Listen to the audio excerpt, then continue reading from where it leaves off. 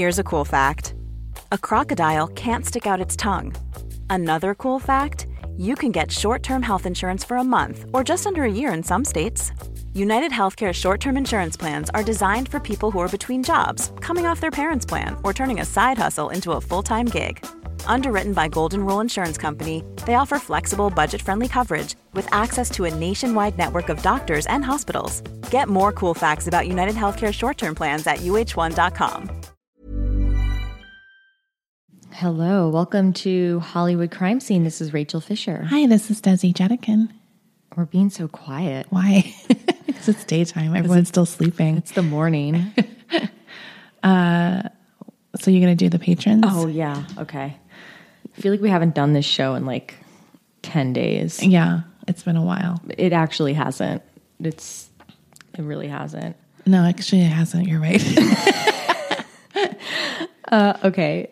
Our Patreon shout outs for this week are Caitlin, Natalie, H, Angie, Alice, Tyresha, Andrea, Cassie, Emmer and the Countess, Rosie, Summer, Alicia, Lupe, Mike, Brooke, Alex, Kate, Kara, Kathy, Jenna, and Emily. Thank you. Thank you so much. Oh, and by the way, that's patreon.com/Hollywood Crime Scene. Go there. So this has been an episode I've been promising I'd do for a while. At least, it's actually two stories in one. So one of the stories that I had been promising to do for a while is the story of the S.H.I.E.L.D. actor Michael Jace. This was requested by friend of the pod, Stephanie Wilder-Taylor. She is co-host on 3 pods you should check out: For Crying Out Loud, Bored as Fuck, and Rose Pricks, a Bachelor recap show. I felt guilty that I haven't managed to get around to this yet, but I finally did. Since there are no books on this case, I relied on a ton of old newspaper articles to get what I could.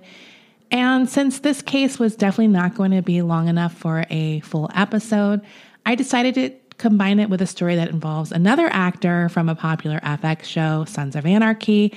And that is the story of actor Johnny Lewis, who played Half-Sack on the show. Do you remember Half-Sack? Of course I do. I mean, look, I knew the story before I watched the show. So Me too. So it was definitely weird. Yeah, I was like really sad whenever he would come on screen. Well, because his character on the show is a good character. I mean, yeah. He's a sweet guy. Yeah. So I used a lot of old newspapers for this as well, and an article by friend of the pod, Billy Jensen, for LA Magazine about the case. But first up, we will cover Lots of friends of the pod. We got some friends. Look, I got to credit them. Billy Jensen, wow. So I know, I was shocked. That was like the only in-depth article available, and it's old. It's like from when the case happened. Okay, so first up, Michael Jace. Michael Jace grew up in Paterson, New Jersey, and began his professional acting career in 1992, appearing on Law & Order. I feel like a lot of people get their first acting job on one of the Law & Order shows, especially in New York or East Coast-based actors. There's a lot of roles. There's new roles every episode. That's right. And in 1994, he started appearing in more TV shows, including Star Trek Deep Space Nine, and films like Clear and Present Danger and Forrest Gump, where he portrayed the leader of the Black Panthers. He consistently works in the 90s and early 2000s in more movies like Strange Days, Boogie Nights, and Tim Burton's Planet of the Apes remake. 2002 was a big year for him, full of highs and lows. He was cast as Officer Julian Lowe on the FX show The Shield, and his character on the show is a devout Christian whose faith puts him at odds with he's a closeted gay man. I watched like the first few episodes, so I definitely remember this character. And like you said, I knew what had happened to him in real life. So I was like, oh, that's that guy. Yeah. And he's surrounded by like cops who are, immoral and doing bad stuff. And he tries to keep this like good guy line. In 2002, he also begins a very contentious divorce and custody fight with his first wife, Jennifer Bitterman. Legal papers will later confirm that Jennifer accused him of being a serial abuser during these hearings. She claimed that he was a horrible father who made his son cower in fear with his intimidation style of discipline. She claimed that Jace would threaten the boy with corporal punishment, spanking him for crying or for being afraid, which is just really sad. She said that Jordan would cry and beg not to go when he had to spend time with his father, and she encouraged him to be brave, saying that he would never hurt you, he loves you, and you're safe with him. Now, he was also abusive towards Jennifer, according to her and witnesses. A friend of hers claimed that she witnessed Jace choking and slamming Jennifer against a wall as his 6-month-old son wailed in the crib. The friend said that seeing the extent of his anger was one of the most terrifying things I have ever seen, and that there were multiple rage-filled assaults that happened during their marriage. These proceedings would drag out for years, during which Michael began dating another woman named April Lawn. Now, April was from Hawthorne, California, and was an elite runner. She was once ranked as high as number 5 in the United States and was a 2011 World Championship finalist individually in the 100 meters and won a gold medal on the USA 4x100 meters relay team. When her career as an elite athlete was over, she moved into education, getting a degree in early childhood development, and she worked as a teacher for LAUSD before taking a job at Biola University, where she was a well-liked financial aid counselor. Michael and April got married in 2004, while this custody hearing is still going on. Now, despite these horrific allegations, Michael's biggest defender in court was his new wife, April. April told the divorce judge that Michael provided a stable home for his child, and she never really addressed any of the other abuse claims that Jennifer lobbed at Michael. When Jordan was with them, she said there was no stress on his part. In fact, he was worried about his mom when he was there more than his father. During one hearing, she said that Jordan at bedtime would say he prays for his mom and asks God to protect her while he's not there with her. Now, Michael, the abuser, was not the man she knew. And a lot of these allegations are coming out in a custody case. So it was probably easy for her to dismiss them as lies of a bitter ex. And there was no criminal records of any of these incidents, which we all know doesn't mean anything, but I'm just giving context to what was happening here. There were no records of any of these things. She never filed a charge or called the cops. So it's really hard to say what went down. April came into the marriage with a son of her own, and the couple would eventually have 2 more boys together, one in 2006 and one in 2009. Now, The Shield ends in 2008 after 7 seasons and 88 episodes. And post The Shield, Jace appeared in a few films, including State of Play with Russell Crowe, as well as having a few recurring roles on television series, including Southland. But his career doesn't really take off as much as he thought after appearing on a critical and commercially successful show. The career drought really started causing some financial issues, and he was a victim of the housing crash in the late 2000s. Jace filed for bankruptcy in 2011 in a desperate bid to straighten out these financial troubles, but he still owed about $411,000 on the home, which was underwater and facing a foreclosure sale. He was also delinquent on tax payments, and obviously all of these money things put a heavy strain on the marriage. He eventually, like I said, filed for bankruptcy protection. He listed his debts between $500,000 and $1 million, and he said his home was worth less than he owed on it. He agreed to a repayment plan under the terms of the bankruptcy, but pretty much fell out of those payments. It was like $2,000 a month, I think, by November of 2013. He listed his assets in these filings, and one of the boxes he checked was that he did not own any guns, but he did have his father-in-law's gun in the house. Now, as with any marriage, the financial strains I mentioned earlier began affecting this relationship. He began to suspect that April was having an affair, which she adamantly denied. But April was very unhappy in the marriage and wanted out, and Michael knew it. Although they were still living together, the couple became more and more estranged, and their only interactions would usually lead to fights. On May 19th, 2014, April took her 2 sons to the 8-year-old's Little League game. Michael texted his wife at some point that he would not be home when they returned. What April didn't know was that Michael was at rock bottom, on the verge of losing everything financially, and in his mind on the verge of losing his family too. He had been drinking all day while the family was out, sitting alone with his father-in-law's gun, trying to work up the nerve to kill himself. But later that evening, something else went down entirely. Around 8 p.m., Michael Jace called his then father-in-law, telling him he had shot April and to come to the house to take the couple's 2 young children. April's father got in the car and called 911 on his way to their Hyde Park home. In the 3-minute call, he said, "My son-in-law called me and texted me. He said, come get the kids because he shot April, our daughter." At the same time Michael is calling 911, he says to the operator, "I shot my wife," and then stays on the phone with them until police arrive, just saying nothing. Around 8:30 p.m., the police arrive and they find April dead from gunshot wounds. Both kids are also there, having witnessed their dad pull the trigger before he called April's dad and 911. According to Detective Sal LaBarbera, he said the children were not physically hurt, but obviously their emotions are running high. 2 young children lost their mom, and now their dad is in jail, most likely will be in prison for this.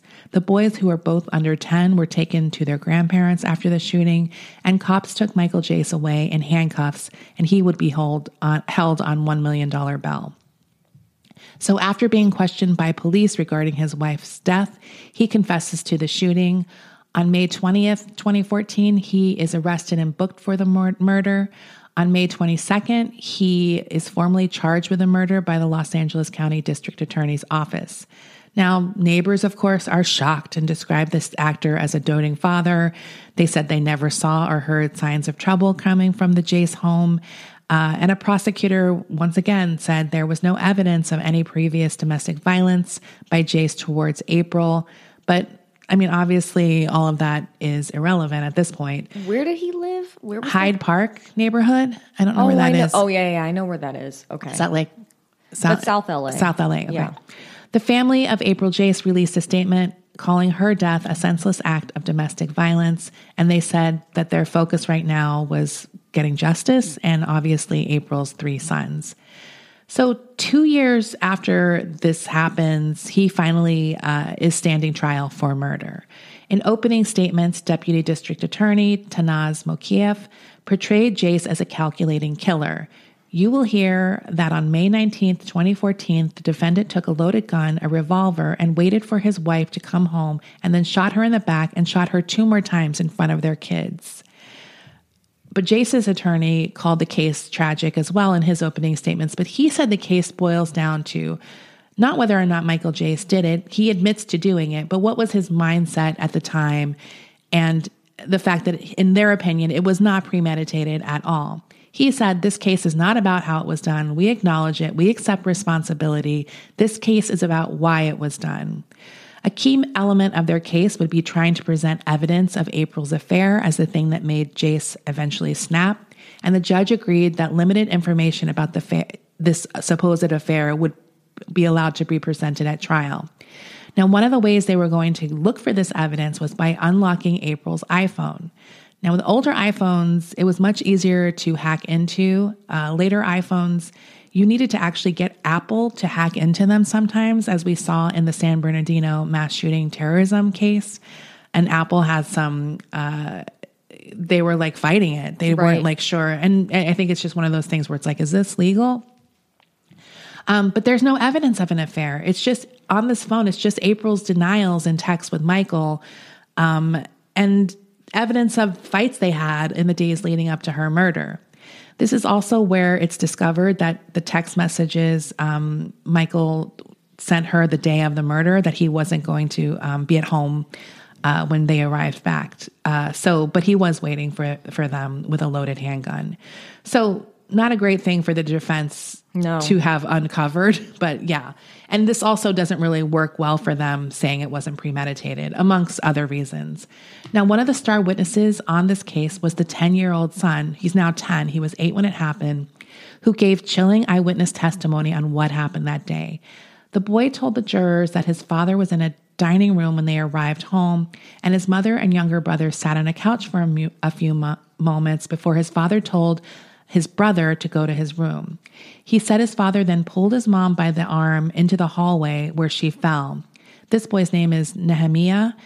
He said that he then heard his father say, "If you like running, then run to heaven." And then he heard 2 more gunshots. The boy, obviously I mentioned earlier, April was an avid runner. So to shoot her in her legs was a very specific and deliberate act to hurt her in a specific way. Now, he doesn't testify in this trial, but the transcript of his confession is played in court or read in court. In the transcript, Michael tells the police he shot his wife after she noticed the gun and lunged at him. That's when he pushed her away. And I think one of the gunshot wounds went off, but it was in her back. So that doesn't really make sense. He also tells detectives he wanted his wife to feel pain, and that's why he was just going to shoot her in the legs. He said, "I was just angry. All I intended to do was shoot her in the legs. Then I shot her in the legs, and that was it." He seemed confused about how many times he shot her and eventually broke down crying after detectives informed him that she was dead. This is during the initial interview. The actor also told detectives he had been drinking that day and had been contemplating taking his life, but didn't have the courage and instead decided to harm his wife to make up for this pain he was feeling. He then said to the detectives, "I just ruined lives, 4 lives. I mean, you could put the needle in my arm right now and be done. I'm fine with that." So on May 31st, 2016, he is found guilty of second-degree murder. At his sentencing in June of 2016, he apologized for what he did, saying there was no justification for my actions that night at all, and I am profoundly sorry for the pain I have caused everyone. There is no replacing April. His mother-in-law walked out of court after Jace maintained that there was no premeditated anything. Deputy District Attorney Mokayev told jurors that Jace was obsessed with his wife, who was trying to leave him amid his claims that she had been unfaithful to him, and said testimony from the couple's 10-year-old son proves to you that it was premeditated. He said, "Jace is saying the words that show premeditation, go to heaven." He said Jace shot his wife at close range after having already shot her in the back. On June 10th, 2016, he is sentenced to 40 years to life in prison and is now serving time at Corcoran State Prison.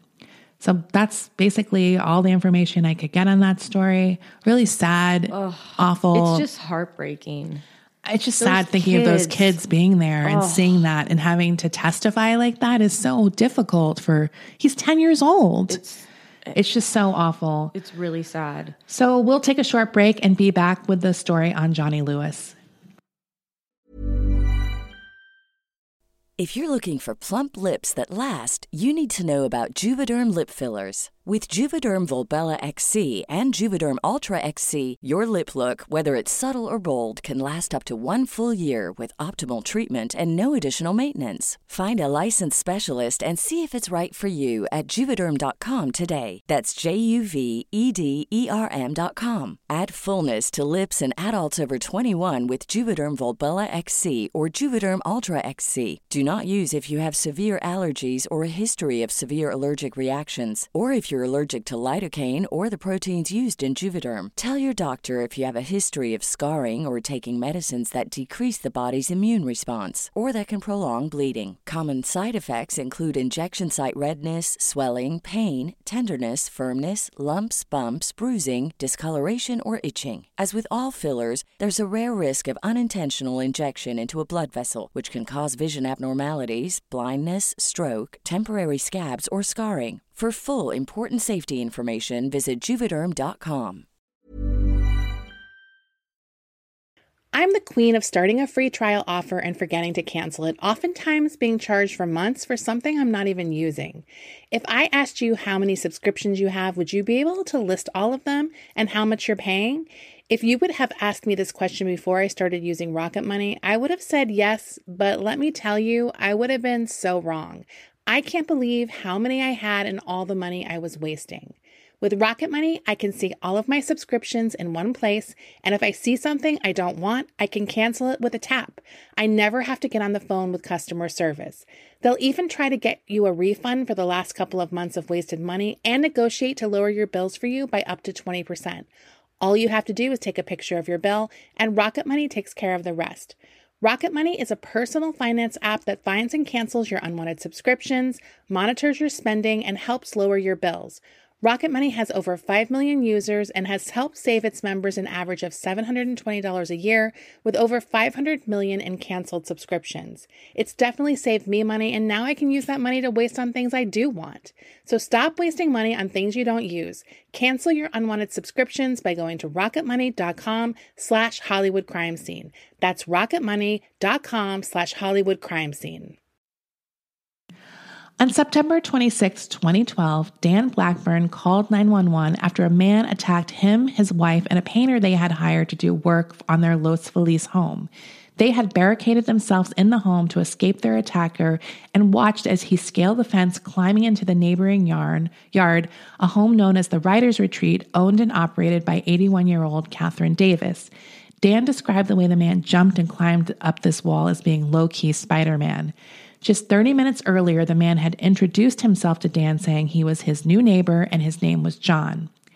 When police arrived, they found John dead in the driveway, his skull caved in after seemingly falling from the roof or a large balcony above in this Spanish-style writer's retreat.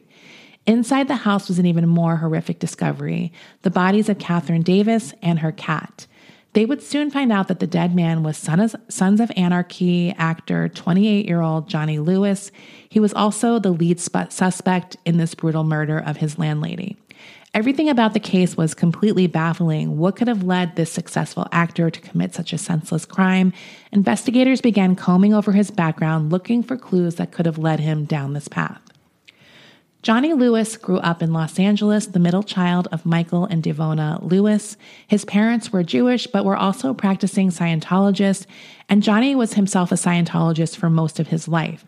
His parents were pretty hardcore. They actually attained the highest available level in Scientology, operating Theton or OT 8, I guess. Johnny showed an artistic side from a young age, though, and in LA, that means you pretty much get into acting. His mom began taking him on auditions when he was 6 years old. He got his first role at 7 in an escalator safety video. Commercials quickly followed, and then he had small roles in TV shows like Malcolm in the Middle and Seventh Heaven. Oh, Seventh Heaven. Now, some of his first acting roles were also Church of Scientology related. He starred in major tutorial videos for the church, starting when he was around 16 years old. He was really like a church darling at this point. They used him in the cinema unit for these training films, and he stars in one film that almost every Scientologist sees at some point as they're progressing. He reached clear level at the age of 16, meaning he only had 3 levels more before he was at the highest level with his parents. Now, he's also a sponsor of the Scientology drug rehabilitation program called Narconon. Do you know this program? I've definitely heard of it. So he helps promote this controversial drug rehab program up until at least 2004, telling people that his mom used Narconon materials to teach him to avoid drugs. A photo of him is used in Narconon program website, on the website, back then as well. So he had never even used drugs, and he's the spokesperson for this see program? How good it works? Sorry, I always pick that stupid fucking pole. I know. I need to find the screw to fix it. Oh, is it a screw? Anyway, so at 18, he leaves his parents' home. He has enough money saved from his acting work and moves to Hollywood in a building called the Wilton Hilton.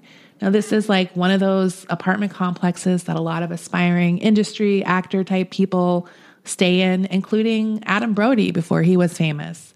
So he later stars with Adam Brody, actually. He played Dennis Chili Childress on the OC. I remember that. That's when Marissa went to the other school. I think it's season 3. It was the more dirtbag school because they were all skaters and surfers. And around the same time, he starts dating Katy Perry. So this is definitely an interesting mix. He is the son of high-level Scientologists. She is the daughter of Pentecostal Christians. So it's definitely a weird match, but they love each other. The romance doesn't last long, though, because she really wants to focus on her career, which was, I guess, a good call because her career gets pretty big. I mean, what was this, 2008? This is 2005 when they dated. Oh, so she's not even... She's not anywhere yet. Yeah. Wow. 2 songs off of her Teenage Dream album are reportedly about Johnny, The One That Got Away and Circle the Drain. I don't know. I've heard that Circle the Drain is about the guy from, what was that band? What was the name of that band? I mean, it could be anything. Someone screaming, but it was another musician. Well, who knows? It could be about none of them. People know I'm right. His name might have been Travis. Travis Barker? No. It was like, hold on a second. Gym Class Heroes. I almost said Handsome Boy Modeling School, but that's a totally different. Handsome Boy Modeling School is a real band. Yes. I don't know them It's a totally at all. different band. But yes, she was in a relationship with one of the guys from Gym Class Heroes, and it was always reported that her song, Circle the Drain, was about that guy. I've never heard the song, but I don't know it either. I just remember reading that a lot. I mean, that's a very popular thing to do. Any ex. It's always this one, that one, especially if they're sort of well known. According to director Doug Usher, who lived in that Wilton Hilton at the same time, he also edited his demo reels. He was incredibly talented. He was loved by everyone. He really merged with different groups very easily. He fit in anywhere. And a lot of people described him as this really nice, easygoing, hippie type guy. And that's sort of what he looks like. Yeah. He has that vibe for sure. In 2008, he got the role of Kip Halfsack Epps on Sons of Anarchy. And that's like around the same time when he really cut ties with the church as well. The show was a hit and his character was very popular. But after 2 seasons, he asked to be written out of the show. He asked? Yeah. According to Kurt Sutter, who created the show, Johnny wasn't happy. Creatively, he really wanted out of his contract. His father said he left the show because of all the gratuitous violence, and he didn't really want to communicate that as an artist. Oh. No idea. I mean, maybe. It is a pretty violent show. Anyway, he lived off of his Sons of Anarchy money after that and decided he would focus on finishing his novel. In April of 2009, he contacted Catherine Davis about taking up residence at her writer's retreat and moved into the Red Suite on the 2nd floor. He immediately took to the place and to Davis, who he spoke incredibly highly of. Everyone who knew her seemed to love her and the way she really nurtured these eccentric artist types. Now, known by her tenants as Miss Kathy, Kathy moved to LA in 1950, where she married Jim Davis, not the Garfield guy. They together bought this huge Spanish-style home in Los Feliz. They got divorced in the 80s, and she started a new phase in her life as a successful real estate agent. She began using her home as a place for clients to stay until they found their dream home, I guess like in those interim phases where they were kind of without a place to stay. Eventually, she turned it into more of a bed and breakfast for up-and-coming artists. Tenants included Val Kilmer, Parker Posey, Paula Poundstone. So she had really big people stay there before they were famous. It wasn't cheap. The rents were like $1,600 to $3,000 a month. I don't know what's included in that. Like, do you get food or like what? Right. But it wasn't like a cheap place to stay. Yeah. So I guess you weren't that struggling. You were like in between. But part of the allure of this place was Kathy herself, who I mentioned was very nurturing and mother-like, especially when these artists would face disappointments. She was always there to kind of encourage them. So it was really like a retreat environment. It was very warm and inviting, and Johnny's first day there was very great, but short. He, in the summer of 2009, learned that his new girlfriend, actress Diane Marshall Green, was pregnant. In April of 2010, they had their daughter, Culla May, and they were no longer romantically involved at that point, but they went to an apartment in Hollywood to raise their child together. That obviously didn't work out very well, and a bitter custody battle ensued, which he lost, and that devastated him. In October of 2011, he was driving his motorcycle to or near 29 Palms, and he lost control and had a really bad motorcycle crash. He was tested for signs of concussion, but all tests came back negative, and Johnny's dad really felt like something was off. Johnny's behavior seemed more erratic in the aftermath of this accident, and friends also noticed weird behavior changes as well, including talking in a sort of light British accent sometimes randomly, which he would just kind of like be like, no. Like, so it was definitely things people were noticing. His dad, Michael, wanted to schedule additional MRIs to see if there was any injury to his brain, but Johnny refused, insisting he was fine. But things only got more and more bizarre. He was recovering with his parents at their Northridge condo in January of 2012 when his first truly bizarre criminal incident occurred. On the morning of January 3rd, Johnny went for a walk in his parents' condo neighborhood. While passing a nearby residence, he claimed that he heard cries and entered the unit. Eventually, 2 men arrived and asked him to leave, but Johnny attacked the men with an empty Perrier bottle he saw in the condo. A huge fistfight ensued, and Johnny bit one of the men, but he was eventually overpowered and they detained him until police arrived and arrested him. He claimed it was in self-defense, but was charged with trespassing, burglary, and assault with a deadly weapon, and he was sent to Twin Towers Jail. What was the burglary for the Perrier? The burglary? I don't know. I guess when you break in, maybe they think it's burglary. I have no idea. But he was charged with it. Are you his lawyer? No, I'm just kidding. I have no idea. I was just wondering, I'm like, oh, do they? Because you know, sometimes there's like some charge that seems totally like. Maybe they just threw it at him because they're like, why is he breaking in? And he was like, I'm here because I heard cries. And they're like, I have no idea. Okay. I'm sorry. That was a stupid question. 3 days later, it was the Perrier. Maybe it was. 3 days later, he gets 5150'd and he gets sent to a psychiatric ward for 3 days. While he's there, he bangs his head against a cement wall in a suicide attempt, like over and over and over again. After 8 days, he's sent back to his parents' home. His face is completely puffy and battered and bruised. He looks like an absolute fucking mess physically and mentally.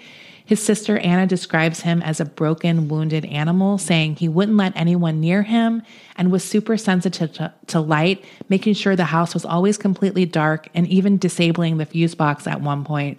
I don't know why, because I'm watching Better Call Saul. So it's like, he has what Chuck has. Oh, you're just started watching it. Well, I'm on season 3. Well, you're in the early, you're not Yeah, I'm in up. the early. By the way, I can't stand him. I fucking hate him. Okay, but Michael McKean is... That has nothing to do with him being a good actor. The character sucks ass. Well, yeah, you're supposed to hate the character. Are you? I didn't think that initially.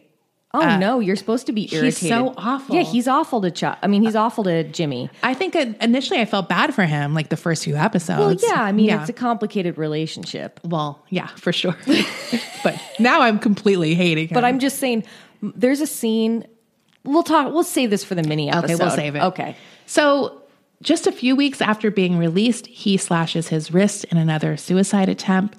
And friends and family really kind of gather around him and really try to get him to a stable place. He does finally get to that state, and he is allowed to move on his own again, getting a place in Santa Monica.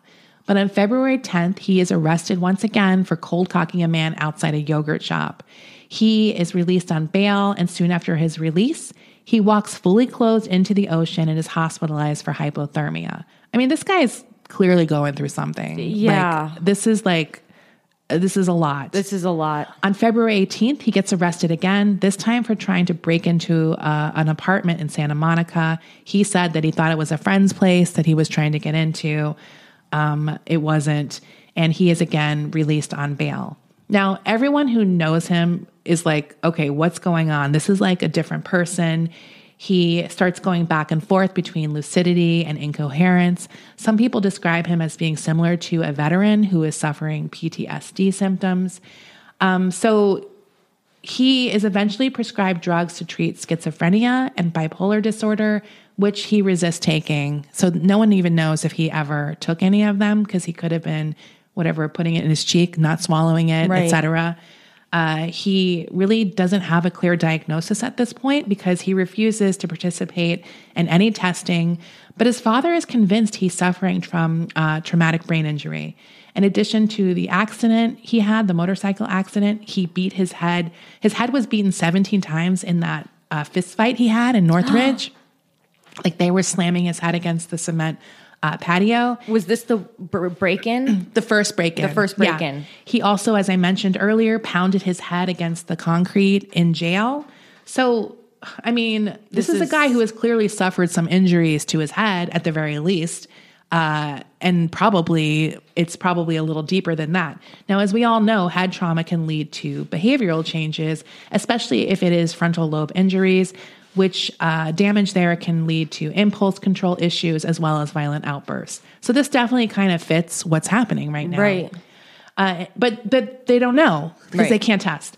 In order to avoid jail time, Johnny's lawyer tries to get him into a drug treatment facility, but Johnny's not a drug user. Right. So they basically lie to get him into this treatment facility. On May 23rd, 2012, after 2 months in lockup, he's transported to Ridgeview Ranch in Altadena. This is a treatment facility that helps people with psychosis and substance abuse.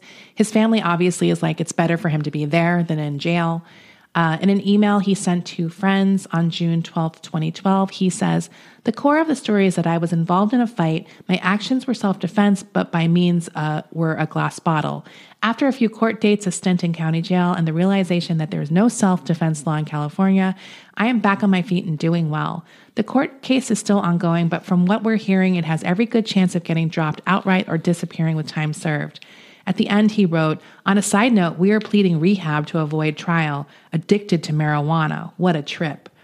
Now, this claim of him being addicted to marijuana didn't exactly fly with the people at Ridgeview.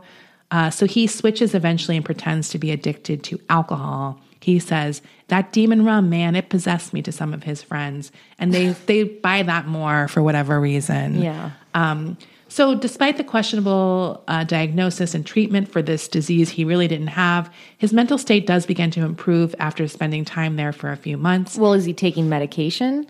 I don't know that he is, because they're treating him for alcohol abuse now, not for any psychosis. Right. So in one of his final journal entries from July of 2012, he wrote, "I felt more whole today, more complete, like parts of myself had been stolen in my sleep and scattered all over the world, and now they've begun to return. I'm more determined than ever. I'll face what I am. I'll face what I was." But eventually he's like, "I want out of here. I don't want to stay in this rehab either." So he fires his lawyer and decides to stand trial for the Northridge assault. He represents himself in court. Not a good sign.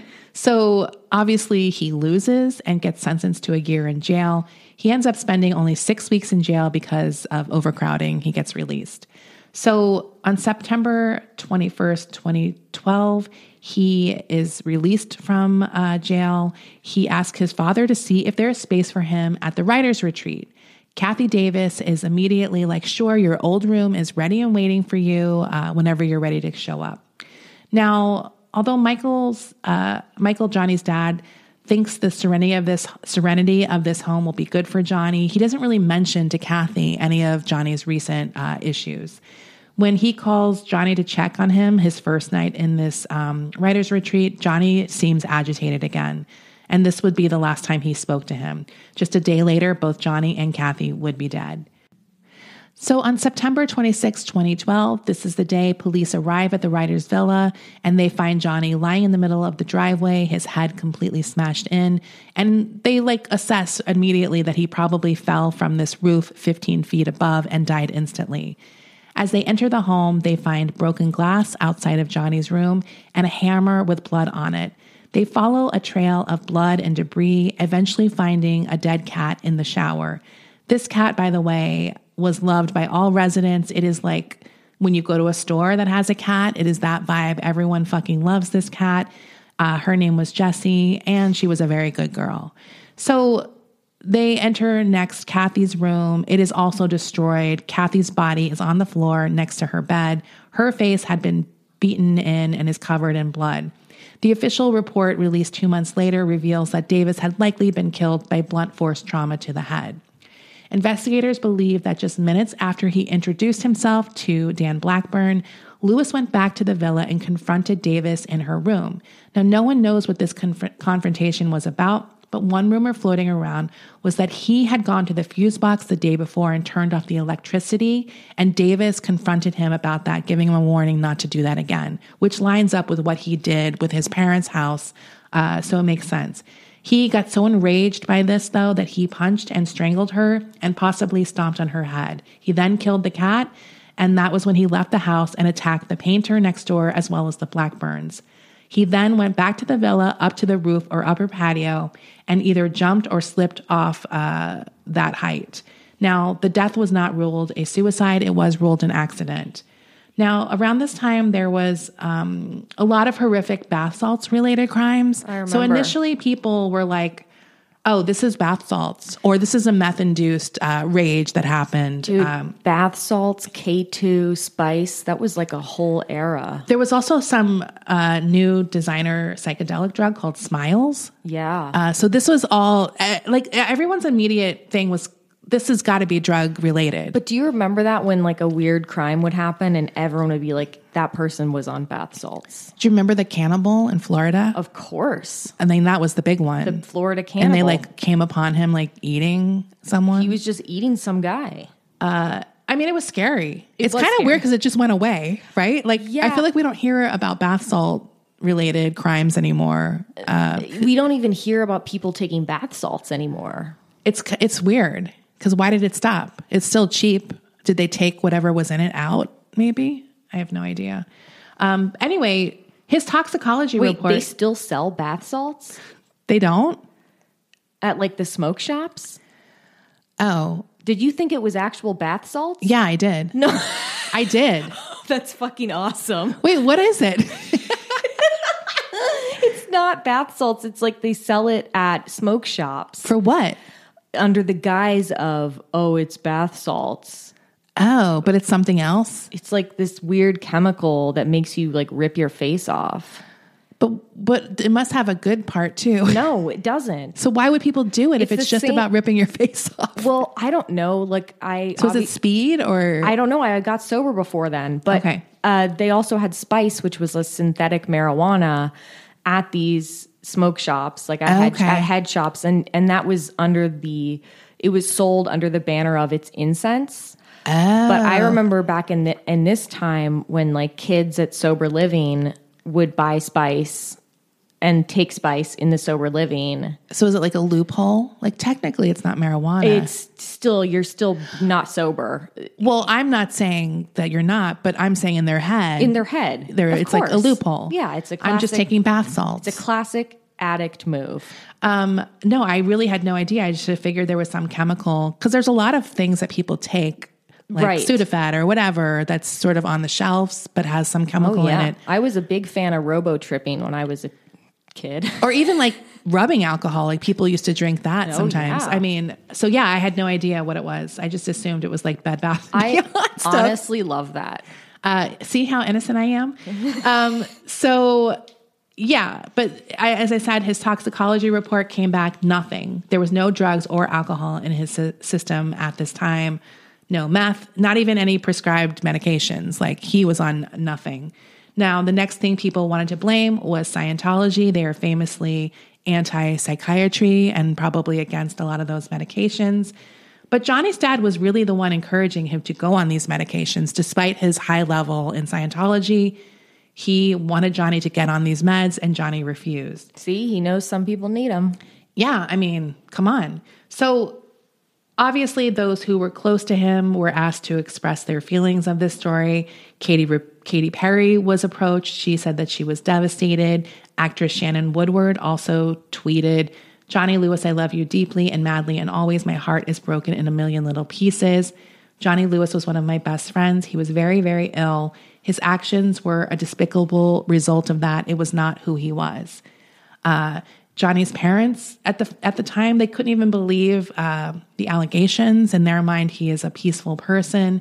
The dad said he kept expecting to get a phone call asking him to pick up Johnny at the airport, saying it was just an acting exercise to get him ready for some thriller movie he was working on where everyone thinks he's dead, but he really isn't, like that kind of level of denial. He said Johnny was the bright star of our lives. We always looked up to him, and now I guess we'll have to look up a little higher. Kurt Sutter, the creators of Sons of Anarchy, released a statement eventually regarding Lewis's death. He said, "It was a tragic end for an extremely talented guy who unfortunately had lost his way. I wish I could say that I was shocked by the events yesterday, but I was not. I am deeply sorry that an innocent life had to be thrown into his destructive path." I mean, the weird thing about this case is that it's just, there's no nothing has ever been figured out. No. No one knows what happened to this guy who seems like this was not who he was. Right. So what was the cause of this final year where everything sort of went out of control. It's just so fucking fucked up, this whole case. It's really sad. And it's obviously sad that these innocent victims got involved in his, like Kurt Sutter said, this like destructive path he was on. But he clearly was going through something that no one could help him out of. It's just, what was it? Right. That's what we don't know. A lot of the Reddit boards I was on talk about him having a role in Criminal Minds. Do you remember him on Criminal Minds playing a serial killer? I do remember that he was on Criminal Minds, but I don't remember that episode specifically. Apparently he was a serial killer who would touch people to see if they were cold. Oh, yeah. Do you remember? Yeah. Look, there was a lot of... You're like, I watched 800 episodes in 2 weeks. I've seen 800 episodes of Criminal Minds. That makes sense that... Yeah. So they were all trying to find some like meaning in that, but obviously he said creepy things in that show as a serial killer that don't relate to his real life. Whenever an actor, people always try and find meaning in like a role they played or... Right. Why not Chili from OC? Like, what did he say? Yeah. He probably said some real chill things. Yeah. That was a chill character. So yeah, those are our FX stars' horrible endings. Horrible. Yeah. Sorry, this was not a funny episode. But you know what? They can't all be. Well, I guess now I know what I'm going to do next week will be a more lighthearted episode. Okay. That's what we got to do. Go back and forth. That makes my job easier now. I'm not going to do a murder case. I know we've done a lot of murders in a row, but some of them are a little funnier. But we're also doing a month of pure mayhem next month. Okay. So we got to get some serious stuff in so we can keep our investigative journalist credentials. God damn. Okay, we didn't do an after show last week. We're going to do an after show right now. And we will see you all later in the week for our mini episode. Yes. You guys are amazing. Bye. Small details are big surfaces. Tight corners are odd shapes. Flat, rounded, textured, or tall. Whatever your next project, there's a spray paint pattern that's just right. Because Rust-Oleum's new Custom Spray 5-in-1 gives you control with 5 different spray patterns. So you can tackle nooks, crannies, edges, and curves without worrying about drips, runs, uneven coverage, or anything else. Custom Spray 5-in-1. Only from Rust-Oleum.